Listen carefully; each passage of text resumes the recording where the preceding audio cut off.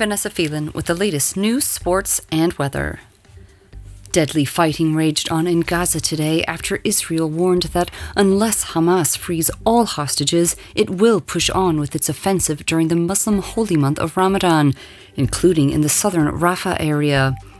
Global concern has mounted over the fate of 1.4 million Palestinians who have been forced into Rafah near the Egyptian border, enduring bombardment and dire food shortages as they live in crowded makeshift shelters and tents. Campaigners have lost a legal challenge to stop a controversial road tunnel near the prehistoric UNESCO World Heritage Site of Stonehenge in southwest England. Opponents of the £1.7 billion project had pointed to planning officials' assessment that it could cause permanent and irreversible damage to the site. But a High Court judge largely dismissed the campaigners' claims, finding parts of their case, quote, unarguable. The EU has announced formal action against TikTok to investigate alleged breaches of rules to protect minors online under a landmark law on policing digital content. It is the second probe into a major online platform since Brussels introduced the Digital Services Act after targeting tech billionaire Elon Musk's X in December. Luxembourg's Minister of Mobility and Public Works, Eurico Baquez, has confirmed that the widening of the A3 motorway will be completed in just over 6 years. The project, which commenced in April 2022, aims to expand the A3 to 3 lanes along its entire length, totaling 12 kilometres from the French border to the Croix de Gasperiche by the end of 2030. Finally, the architectural firm Valentini HVP Architects is taking legal action against the Schengen Municipal Council over a failed project for a school campus and sports hall.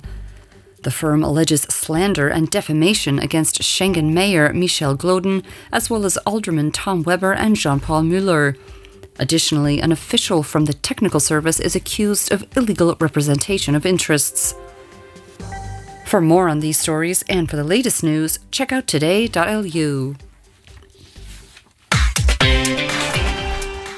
In sport, Lionel Messi and Inter Miami get the new Major League Soccer season underway on Wednesday, with pressure on the Argentine star to deliver trophies for his club and more eyeballs on the league.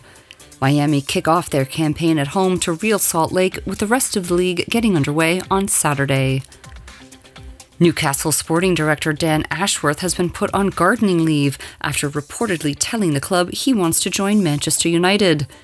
United are understood to be keen to bring Ashworth to Old Trafford as part of an overhaul of the club's structure following Jim Ratcliffe's deal to acquire a 25% stake and take control of football operations.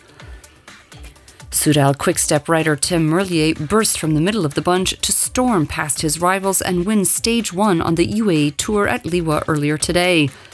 The finale was marred by a high-speed fall, with around 20 riders hitting the tarmac hard and 3/4 of the peloton caught behind it.